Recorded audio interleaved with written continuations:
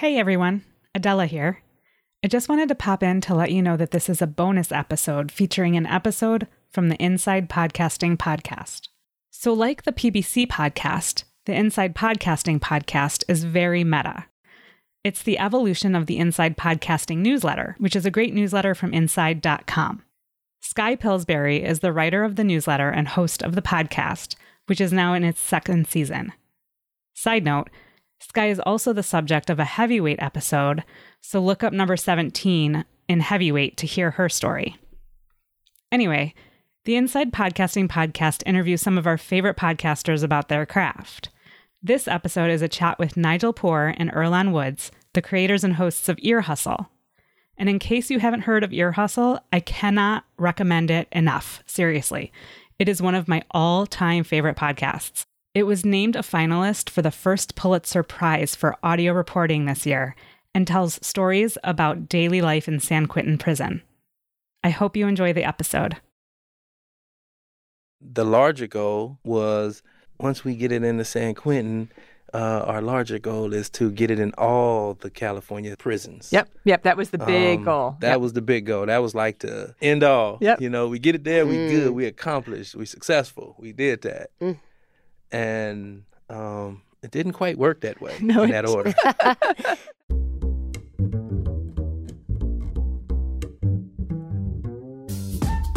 Hello and welcome to Inside Podcasting, the show in which creators discuss their craft. I'm your host, Skye Pillsbury. You just heard the voices of visual artist Nigel Poor and former prison inmate Earlonne Woods. They are co-hosts and co-creators of Ear Hustle, which tells stories about daily life inside San Quentin prison. The show, which came to life after winning a podcast competition, was an immediate hit when it launched in 2015. The show got a ton of press, it won awards, it seemed to be the podcast that everyone I knew was talking about. And then in 2018, something pretty incredible happened. Then California Governor Jerry Brown commuted Earlonne's prison sentence. Brown credited Earlonne's work on the podcast as a significant factor in his decision. After 21 years, Earlonne walked out of San Quentin a free man. Since then, Earlonne and Nigel and the rest of the Ear Hustle team have continued to tell stories about life on the inside, but they've also reinvented elements of the show's format and explored new narratives on the outside. I'm going to play you a clip from season 4 of the show. In it, you'll hear Nigel and Earlonne speaking with Curtis, a newly released inmate, about something that's been on his mind ever since he got out of prison. So here's the $1,000,000 question, man. Are you still a virgin? You're killing me. Why did she turn away? I thought this business was going to be taken care of before I showed up. Yes, I'm still a virgin. Sadly to admit. How many days have you been out? Probably close to 70. Okay, so what? I know that guys inside are very preoccupied about how quickly guys are going to have sex when they get out. I am on the side of what is the rush? Well, the rush is that many of us, like myself, have been on the inside for 24 years without sex. So now we come out and we think that we're going to run right into the arms of some beautiful woman. It's just not happening. Well, maybe it's going to take like 6 months. If you want to have just sex, you could just have sex. But are you looking for sex or a relationship? So that's Curtis' problem. Tell us about it, Curtis. That clip is from a season 4 episode called I Want the Fairy Tale, which is about dating after prison. It's one of the many fascinating episodes Ear Hustle has reported on from the outside. During the following interview, you'll hear us refer to a few people whose names you might not recognize. First, there's Lieutenant Sam Robinson. He is San Quentin's public information officer, and he has to approve every episode of Ear Hustle. Also, Antoine Williams. Antoine is a former prison inmate, and he is the show's sound designer. He was also a co-creator of the podcast. And last, but definitely not least, when we mention Julie, we are referring to Julie Shapiro, executive producer at Radiotopia and PRX. Ear Hustle is part of the Radiotopia network of podcasts. We drop into conversation as Nigel is explaining how she came to work at San Quentin.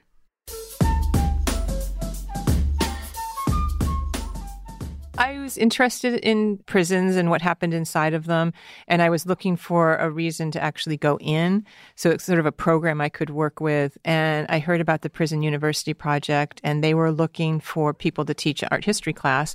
And I'm a photographer. I teach at a university. I teach about photography and the history of photography. So I thought, okay, this is a perfect way to get into the prison. So I applied to be a volunteer, and they luckily said, sure, come on in. So I started teaching, and I taught there for 3 semesters, and that's how I ended up meeting a lot of other guys. And you and Earlonne knew each other but weren't working together for a couple of years in a place called the Media Lab at San Quentin. Is that right? I mean, it took a couple of years for us to get to know each other and then decide to do the podcast. So we were in the same Media Lab working on the same project, which was a radio project. And that was for a couple of years, I think, from 2013 to 15.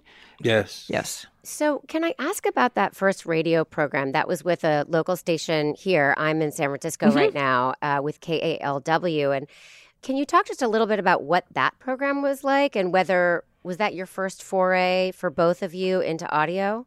It was for me, that's for sure. It definitely was for me. Yeah, I mean, I didn't know anything about the audio world. I came in as a photographer. I knew about storytelling, and I tried to use those skills to figure out how to translate that into audio. But yeah, there was such a steep learning curve. I mean, learning how to record, learning how to edit, what makes a good story, working collaboratively. There were so many challenges. I think when we started, we were using GarageBand. I mean, we didn't even know that GarageBand wasn't a good thing to use. Oh yeah, it was the shit then. So were you getting that education from producers or editors at KALW, or are you just sort of like winging it on your own? It was a combination. We started on our own, and then KALW heard about what we were doing, and they started sending people in to help train us, which was great. Layla Day, Julie Kane. The Queen of Radio. Queen of Radio, Holly Kernan. Yes. Oh, my God. Yeah, so we were really lucky, and it was all women. Now that I think Definitely. about it, Huh. all these great audio women came in and helped Definitely. train us. So that helped a lot. How did you then make the jump to maybe we should be doing a podcast instead? Because you moved from KALW to this other effort. Am I right? Oh, yes. Yeah, and I think a lot of the KLW was still going on, but And still is. and it still is going on. But I think it was more of Nigel having this bright idea about, hey, we should do longer form storytelling like a podcast. Yeah. And I think that's what really kicked off the ideal of that and wanting to put it on the closed circuit TV channel in San Quentin for not only the general population, but also for Death Row. Yeah. It was great working with KLW, but after a while I found that I wanted to start telling different kinds of stories. And as Earlonne said, longer form storytelling, using more sound design. I mean, the show that we worked on with KLW was for Cross Currents, and it already had a set format. And so I just kind of wanted to break off and try something different. And I had gotten to know Earlonne really well over this time, and also Antoine Williams. And so Earlonne and I just started plotting about what we could do. I suggested we do a podcast, and he didn't know what a podcast was. Didn't know what it was. We started introducing him to what a podcast was. We hatched our idea on October Something. It was in 2015. 2015, because not so long ago, Earlonne found the actual proposal that I put together to Right. share with him. And on it, we laid out the bones of what Ear Hustle was going to become. And as he said, the idea was to play it on the closed circuit station inside the prison. That was our small term goal. Mm-hmm. When Nigel suggested this to you, Earlonne, what ran through your head at that time? Well, I mean, what ran through my head was like, all right, let's do it. That is so Earlonne. It wasn't like, we didn't have to talk about it that much. It was like, all right, let's do it. It was something new, something to get involved in. And Prison Information Officer Lieutenant Robertson granted Nigel to bring in some podcasts. Mm-hmm. So that's where I started listening to it, which I always say is Snap Judgment. Yep, Snap Judgment. Snap Judgment, and I was listening to how smooth Glenn was, and I was like, this shit easy. I do have to back up and say one thing about Earlonne. I've never heard Earlonne say no to anything. Like, he is always up for something. So have you ever said no about anything that we've wanted to do? It's always like, hell yeah, let's just try it. Not when it comes to like that raw meat type Oh shit. yeah, no, he won't. I He won't won't. eat that No, shit. he won't eat medium Like, rare nope. steak. That's the only thing I've heard him say no to. But otherwise, like creative stuff, like working hard, getting a podcast together, learning how to do this, taking a trip to go interview somebody. It's always let's do it. I mean, our attitude is basically like let's do it. Let's go. Let's go, and we do. You have that in common, it sounds like. That must be part of what makes your relationship work so well. It's really clear that you've developed a great rapport. Yes. Trying my best without getting too inundated. So you were going to make a podcast, and I just want to be clear that initially the idea, as I understand it, was to make a podcast just for the inmates to hear. Yeah. It was for San Quentin, and the larger goal was, okay, once we get it into San Quentin, our larger goal is to get it in all the California prisons. Yep. That was the big goal. That was like the end all. Yep. You know, we get it there, we good, we accomplished, we successful, we did that. And it didn't quite work that way in that order. No. There's twists and turns and plots and all kind of stuff. And I think like right when we were creating the show is when Nigel came in with the Radiotopia's PodQuest submission, Yep. the application for the next new podcast. Yep. Nigel, how did you come across that Somebody brochure? emailed me about it. Like it was a fluke thing. Somebody knew I was doing the radio project, and they emailed me a promo, like whatever the call out was for it. And then I was like, oh man, we should apply for this. This is perfect. Definitely. And so I showed it to Lieutenant Robinson, and he gave us permission to submit for it. And I think the whole thing was about a 6-month process.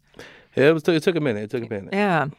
I definitely want to ask some questions about Lieutenant Sam Robinson, but maybe I'll leave those until the end. But after you came across the PRX Radiotopia podcast competition, which was called PodQuest, yes. and you decided to apply, and Sam Robinson approved the idea. And I know that we find out later that he approved it because he did not think you would win. Exactly. Right. You had to actually then make a podcast, right? I mean, how did you do that? How did you figure that out? I would say this. And to Sam had to go through some stuff to get it approved too. Yes. He had to go through his chain of command, which is California Department of Corrections and Rehabilitation, their staff there. He had to go through them. So he had to go through higher ups, and they all approved and signed off. I think they probably all approved, and they probably all thought this is never going to happen. Yeah, we ain't gonna win. They ain't gonna win. You know, The process was throw them something. Yeah. Throw them something. Yep, keep them quiet. So it didn't feel like it was hard to get approval at that stage. It was sort of like boom, boom, boom. It probably was, but Sam is not one to let on about what's difficult. What he's going through. No, Nah, he'd just be like, "Oh, it's good. It's good. It's good." He is. I imagine the difficulties he encounters are intense, and he always makes things look effortless. He's a great politician. Yeah. Definitely. Sam. I have to say, from the listener perspective, he seems like just a great guy. He is a great guy. He's awesome. He's a great dude. He said some things near after an episode from season 4 where someone gets married, someone who's left prison, and he said some really personal things at the end. And I just thought, wow, this guy, he's not just an administrator. He feels things, and he's connected to this community. I was really impressed by that. And you know how I know he's a good guy is because the men inside respect him, the people that work for the prison respect him, and the outside people that come in and either volunteer or run programs in there respect him. Yeah. You can't get a better recommendation than that. No, definitely. Well, shout out to Sam Robinson. Yes. So you're going through the process. There were over 1,500 team submissions from 57 countries or something. 53 different countries. Okay, so that's insane. Yes. And you get to be a top 10 finalist and then a top 4 finalist. Were there steps or maybe hoops that you had to jump over at each of those different steps? Like, what were you having to do to make it to the next level? It was crazy. So the first thing was a long application. Definitely. Long application. Yeah, and luckily I do a lot of grant proposals, so I kind of had that covered. But Yes. it was still new questions. I mean, it was about the audio world, not about the visual art world. Do you remember any of the questions in particular that were interesting or challenging? Yeah, we had to have like a elevator pitch. We had to talk about who our audience was going to be. We had to talk about how we were going to actually put the story together, what were the different elements. And so clearly they wanted people who had thought all of this through. I mean, we didn't just say, oh, we want to do a podcast about life inside prison. I think there were probably about 10 questions. There was a lot of them. It was a lot of stuff. And we had thought about all of it. Like we had thought about who would listen to the show. We had thought about an elevator pitch. We had thought about the components of put it together. Like we knew Earlonne and I were going to host it. We wanted this inside-outside thing. We wanted first-person narratives. We wanted sound design. And they was very interested, but I think at the end of the day, they didn't think it was going to work. And so they had to do phone interviews. Well, they wanted to do Skype interviews with everyone, which was not going to happen. And so to set up the phone interview, we had to go up to the chapel to meet Lieutenant Robinson. There was a friggin' alarm. I was so nervous. So Earlonne and Antoine had to sit on the ground. Then we finally got in there. And so Sam took out his cell phone. None of us could touch it. And he put it on a folding chair. And then the four of us sat around it and answered. We talked to Julie. And I can't remember who else for about an hour. It was mainly Julie, but it was their team. Yeah, their team for about an hour. So this is all because you're working out of a prison. There are all these different rules and regulations that you have to abide by. Yep. Okay, so you're not allowed to make a phone call to the outside world. Is that right? No. You can make a phone call to the outside world, but the way that this had to happen where we all had to be involved in the conversation. So the only way that was feasible was by Lieutenant Sam Robinson utilizing his personal phone, his state phone. His state phone. And like Earlonne, you couldn't get on the phone for an hour. Our phone calls is only 15 minutes. Yeah, and you can't do multiple. You can't have a call inside. Like if Earlonne got on the phone, he can't patch in a bunch of other people. Yeah. So the only way to do it was through a state phone. Yeah, and again, without Sam, like we would have been out in the first round if we couldn't get on the phone. Yeah, definitely, we would have been out. And we had a good phone. I knew it was a good phone call. Like we left just cheering. How did you know? How did you know? Because we could answer every question. We were having fun. People were laughing. People were interested. We had questions for them. It was like this great conversation between people who already were interested in each other. It's just like the vibe was there, and I just knew we nailed it. I think one of the most interesting things was about the top 10.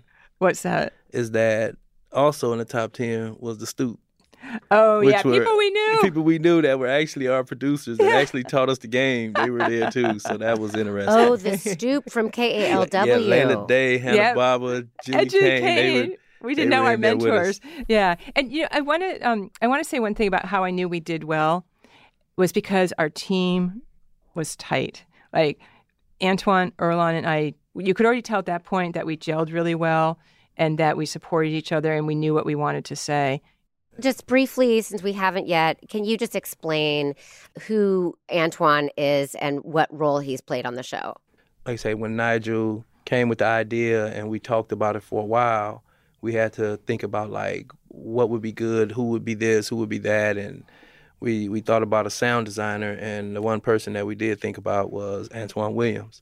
He's a great, musician. He does his thing, and he also contributed because we wanted to, like each episode has to have an illustration with it or some type of picture or whatever. And we came with the idea of him drawing them because he's a great artist, and so he's contributed in that way as well. Yeah, he really has helped make the sound of Ear Hustle. The way it sounds. He's super creative. I loved the bonus episode. So for anyone who hasn't listened to Ear Hustle yet, well, I just love season 4 so much. But at the end, you had a bonus episode because he's actually released from prison, and it's really heartfelt. It brought tears to my eyes. Oh, yeah. Antoine Williams, The Journeyist. Yeah. I think that's the name of the episode. That brought tears to my eyes, too. Yeah. He said, no, he was so genuine and heartfelt. Yeah. That was a cool episode to do. And then you get to top 4 finalists? So you did a phone call at top 10. What's happening when you get to top 4? Then it was, shit. Yeah. Can we say the F word? Yeah, it was. It was more than shit. Yes. It was like, beep and fuck. It was like, fuck. Now we got to figure out how to make a podcast. Yeah. We had, I think, 3 months to make 3 podcasts. To make 3 podcasts. 3 episodes. And oh, wow. Yeah. But you know what? It was shit, but also like maybe naivete is helpful. We were just going to do it. Like we had ideas and we were just going to do it. I don't think we pulled our hair out. It was hard work, no doubt, but we really just dove in. Definitely. Yeah. How did you decide what to focus on? I know the pilot was Celly's, right? Mm-hmm. Mm-hmm. And Celly's wasn't even in our It wasn't even in our pilot episodes, actually. No, it wasn't. It was our first episode, but it wasn't in okay. our pilot episode. Yeah, our pilot episodes, it. we wanted to, I mean, my idea, and I'm pretty sure Earlonne agreed, was we wanted to do stories about everyday life, like small things that happen in prison. Not, I mean, a lot of times we absolutely touch on bigger issues, but the idea is to look at the everyday details of life and how those stand in for something bigger. Okay, so you had 3 months. You rock your 3 episodes, and you win the competition. It was The Shoe, Misguided Loyalty, and Looking Out. Yeah. And 3 super different episodes. 3 super different episodes, but when we were waiting to get the response or to find out who won, it was a trip. You could not get Nigel to stop trying to figure a way out how to get to the car so she can look at her My her phone. email, Yeah. her phone, to see if we won or we lost or whatever the case may be. I'm talking about like every chance she got, she was like, I think I left something in the car. Yeah, and every time I tried to, Earlonne was like, I know what you're doing. And let it go. because you can't get email in the prison. Oh, no phone, no email. Can't take her phone no. in. And then, I was... Oh, my gosh. That time, I was spending 8 to 10 hours a day in there. Definitely a day, Yeah. every day. She was dedicated. She was definitely a dedicated person. What did that feel like when you won? Well, I think for me it was like we knew we was gonna win this shit, right? Yeah, Earlonne was confident. I went crazy when I found out because I got the call at home. I think I'd worked inside all day, and I got home around 8:00, and Julie Shapiro called me.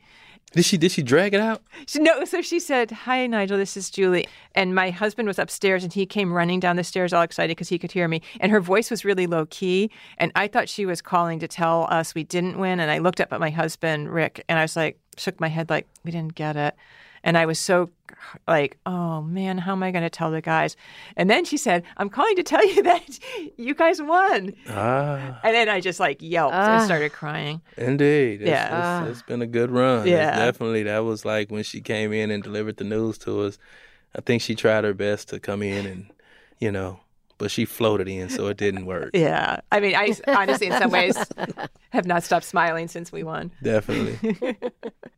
I'm going to jump ahead here now. The show has been a massive hit. It was instantly a hit with 1.5 million downloads, maybe that first month or something yes. like It was crazy. Yeah, incredible.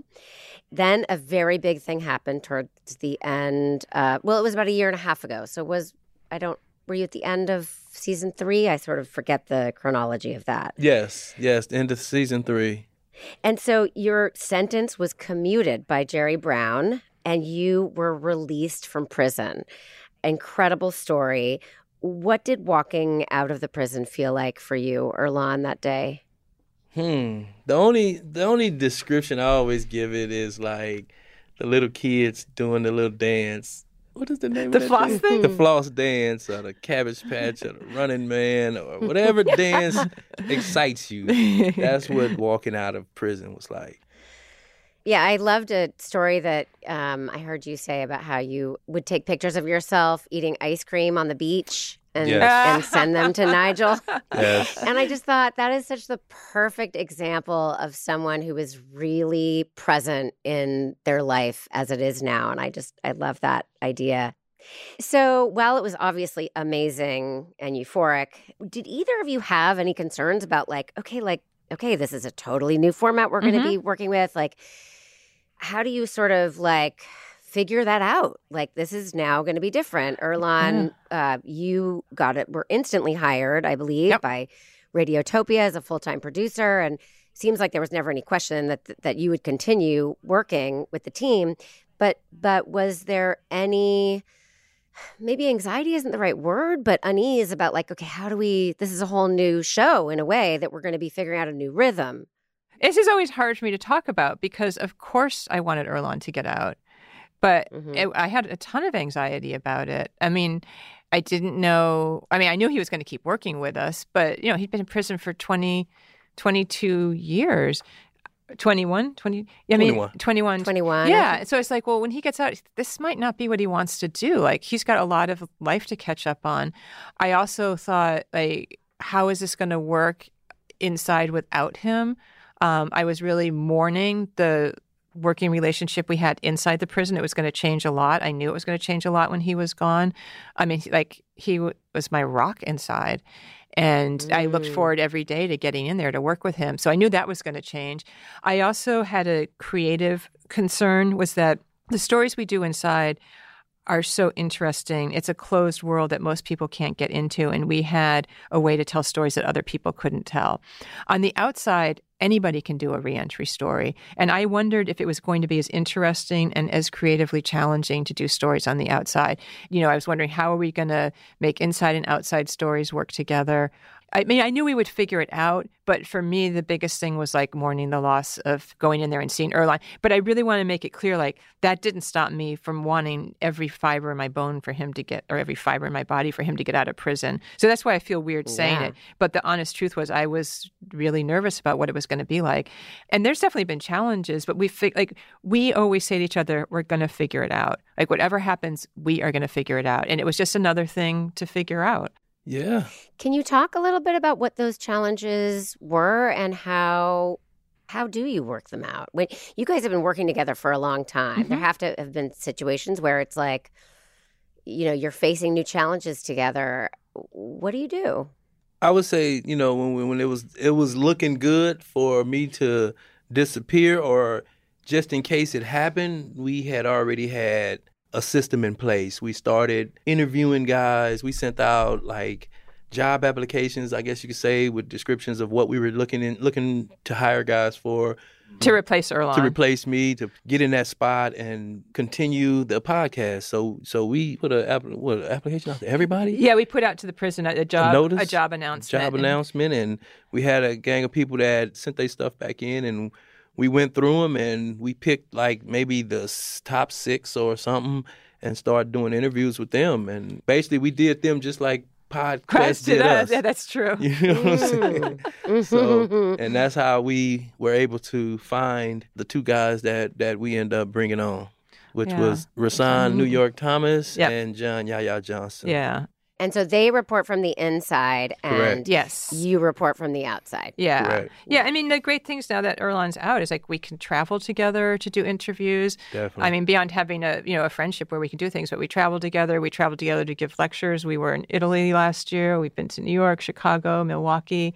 So we get to do the things that, in quotes, normal colleagues do now. Correct. I mean, I will say the other thing about Earlonne is that, we created this together, so it's our baby. And now with bringing new people on, it's a different kind of relationship. Like my relationship with Earlonne and his relationship with me is always going to be different than it is with other people that are on the podcast. I mean, Antoine is in that too because he was part of it. But like we created it. It's our blood and tears. It's a lot. So my tears, I've never seen. No, I don't think it's Earlonne doesn't cry, but I cried the other day. So you did? Yeah, my father passed. Oh well, yeah. That was different, huh? Yeah, that's different. I'm glad to hear that you cried. That's a normal reaction. That's a normal, all right. Indeed. But you know what I mean? Like when you create something with somebody, you have a really intense bond with them. And so... Yes, it's almost like being married, probably. Yeah, it's a professional marriage, basically. Yeah, definitely. No plans to stop, it sounds like to me. Well, I mean, we have a long journey. I mean...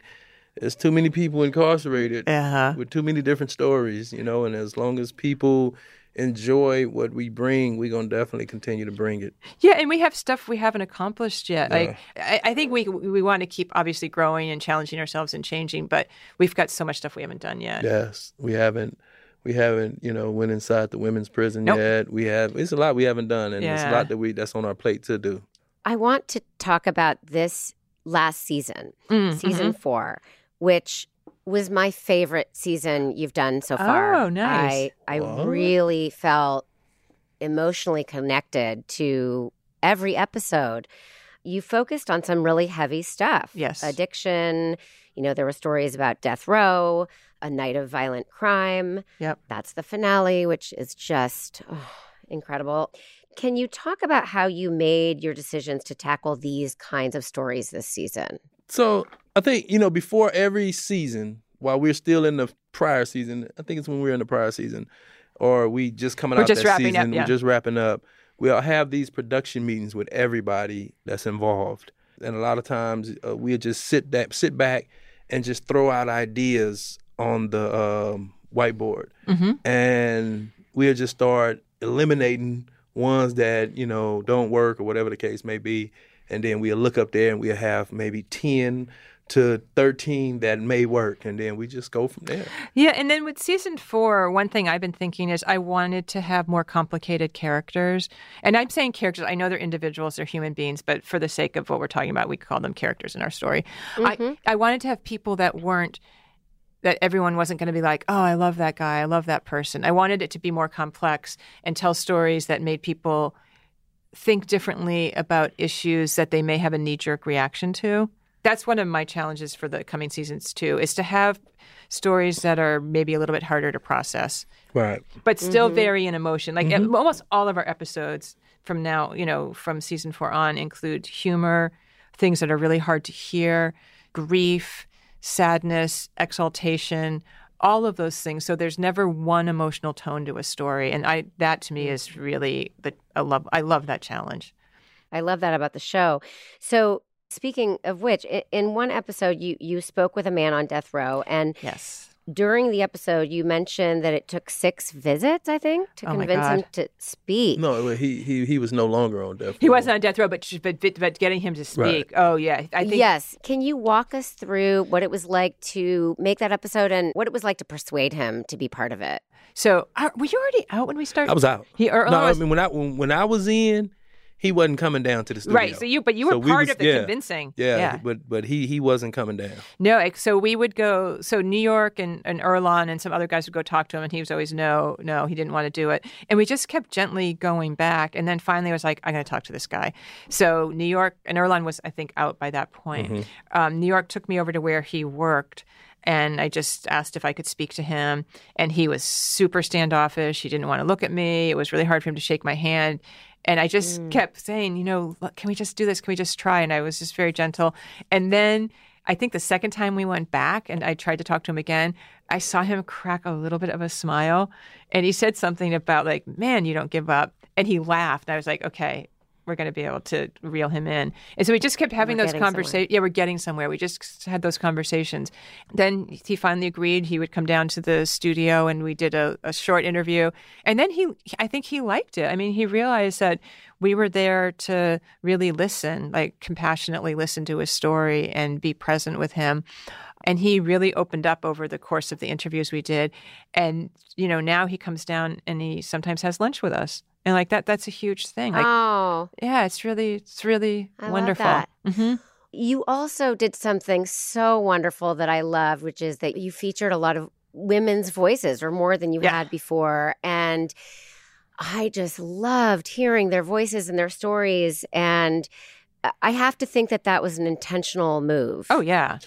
Definitely. I mean, that's the one thing that we've been lacking, and we've always tried to implement it in some way, somehow, and that's what we're currently actually doing. Yeah, is getting out and trying to get the women involved more. And there was a real. I mean, there was a reason that it was hard. Well, there's several reasons, but one reason that was really hard to do when Earlonne was inside was that he couldn't. It was going to be almost impossible for him to talk to women in prison, which meant that I would be doing it on my own. And there was no way I wanted to do that on my own. Do you know what I mean? Like, it would change the feeling of the podcast if it was me going by myself into a women's prison or even talking to women on the outside. So once Earlonne got out, that's when we knew we could start bringing more women's voices into the show in a meaningful way, Right. How do you decide who does the interviews, and how do you sort of divide up that work together? I think it's whoever's available. Sometimes it's that, because I still spend a lot of time inside San Quentin. My preference is for us to do the interviews together because we bring different skills to it.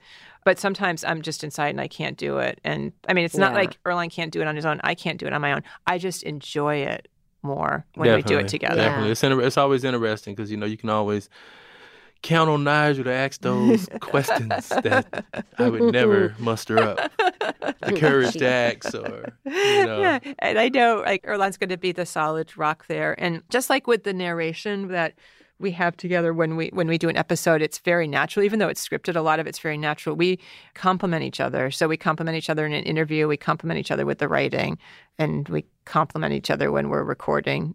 the narration for You the show. do sound so amicable all the time. Yeah. I mean, I have to ask, do you ever get into like yelling fights God, with no. each other? We've had disagreements. Well, but you're gonna definitely have a disagreement here, but I think life is too short to Yeah. have these miscommunications over the minutia. The minutia. I mean, we've certainly had our differences on stuff, but I mean, I've had differences in other parts of the show. But with Earlonne, I don't know. We have an unusually I'm not a confrontational type of dude. no, but you'll at stand all. your ground. I'm gonna definitely stand my ground, but Yeah. it'll be in a way where we all understand it. This is my point of view, and Yeah, he's very reasonable, and I'm a pretty reasonable person too. I don't particularly enjoy conflict, but we can talk about hard things with each other. It's not like we haven't had to talk about difficult things, for sure. I mean, if something's up, we're just going to talk about it. Let's talk about the unique challenges of making a podcast in and also just about prison.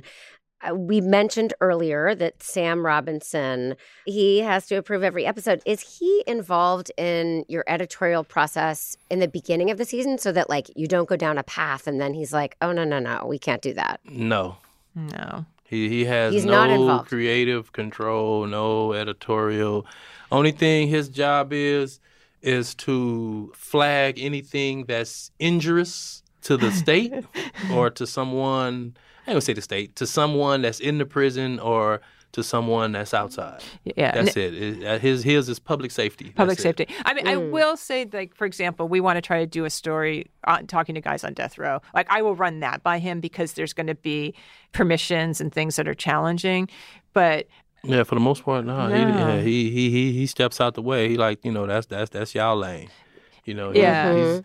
He's just there as technically the referee to blow his whistle every now and again, when something is. And I give you a good example. The only thing I can ever recall Lieutenant Robinson having a say on was when we were doing the shoe episode long time ago, and one of the guys in the episode said 4 people died as a result of the hunger strike.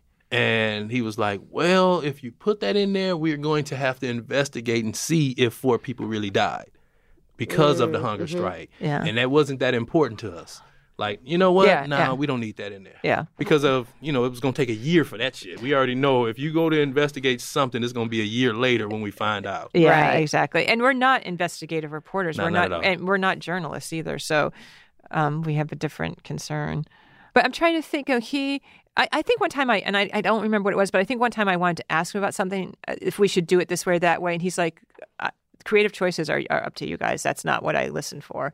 So he didn't, he's not involved in those kinds of choices. It is really about the safety and security of the institution. And then we use the correct language for stuff.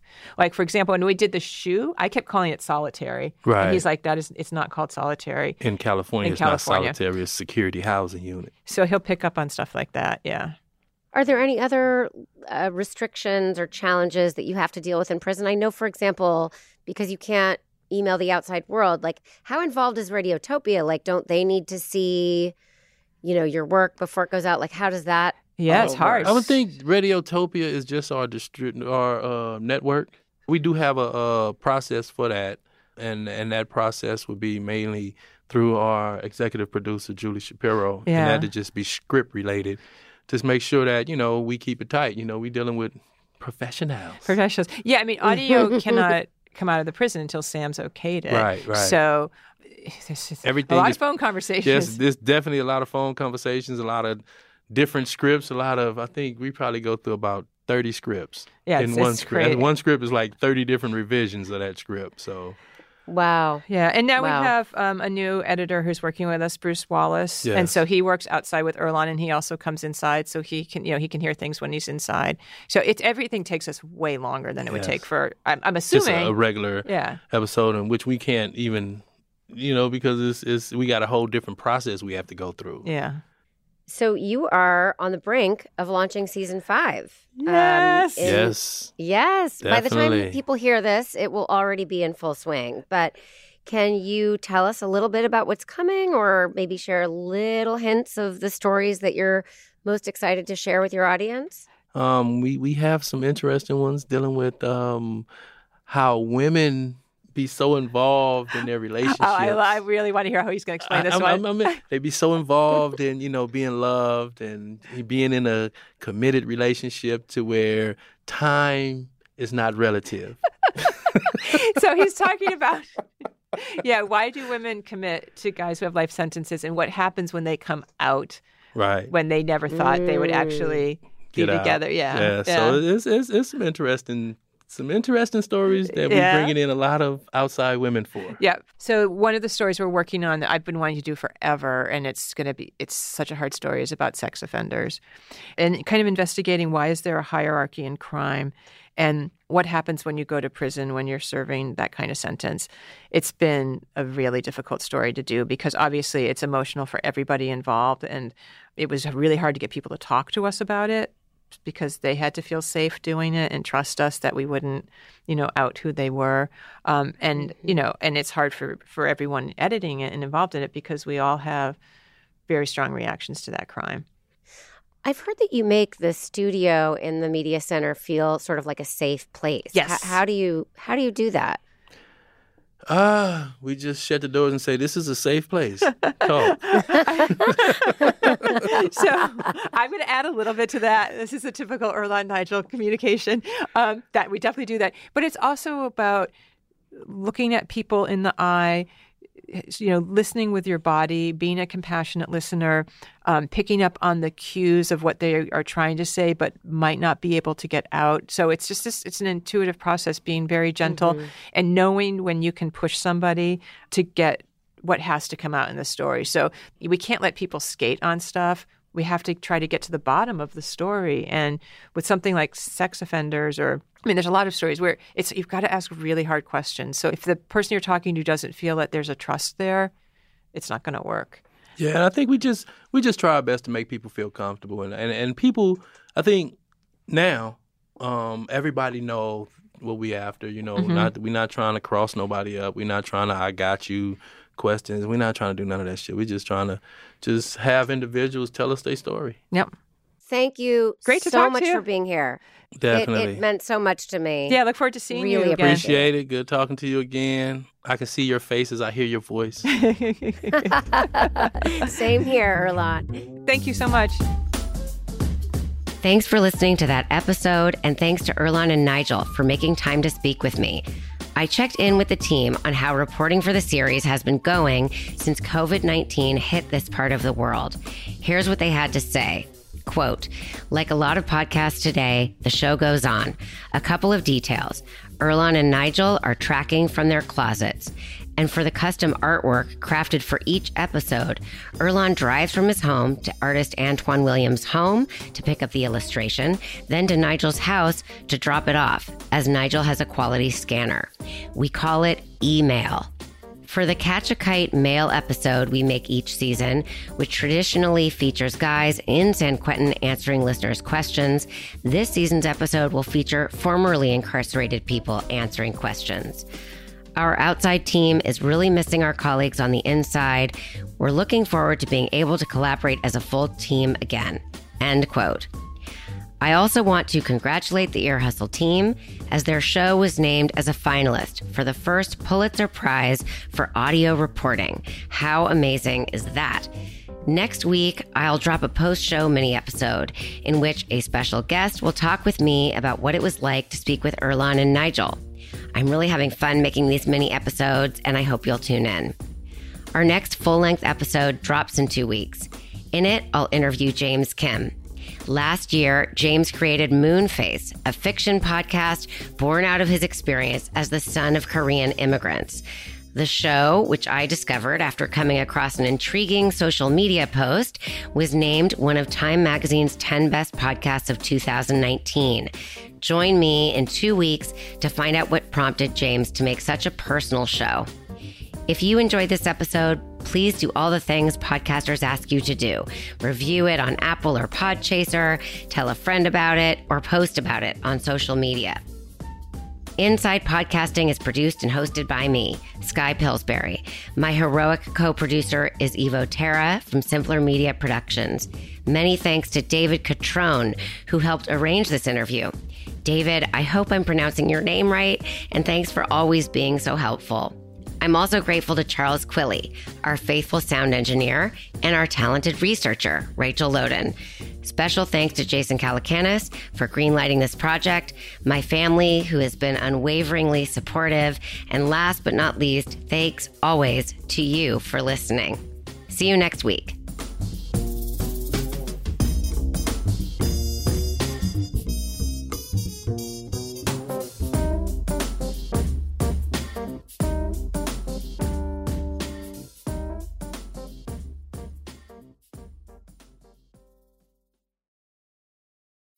Well, I hope you enjoyed this bonus episode. You can find the Inside Podcasting podcast wherever you listen, and you can subscribe to the newsletter at inside.com/podcasting and follow Sky on Twitter at Sky Pillsbury. That's Sky with an E at the end. Happy listening.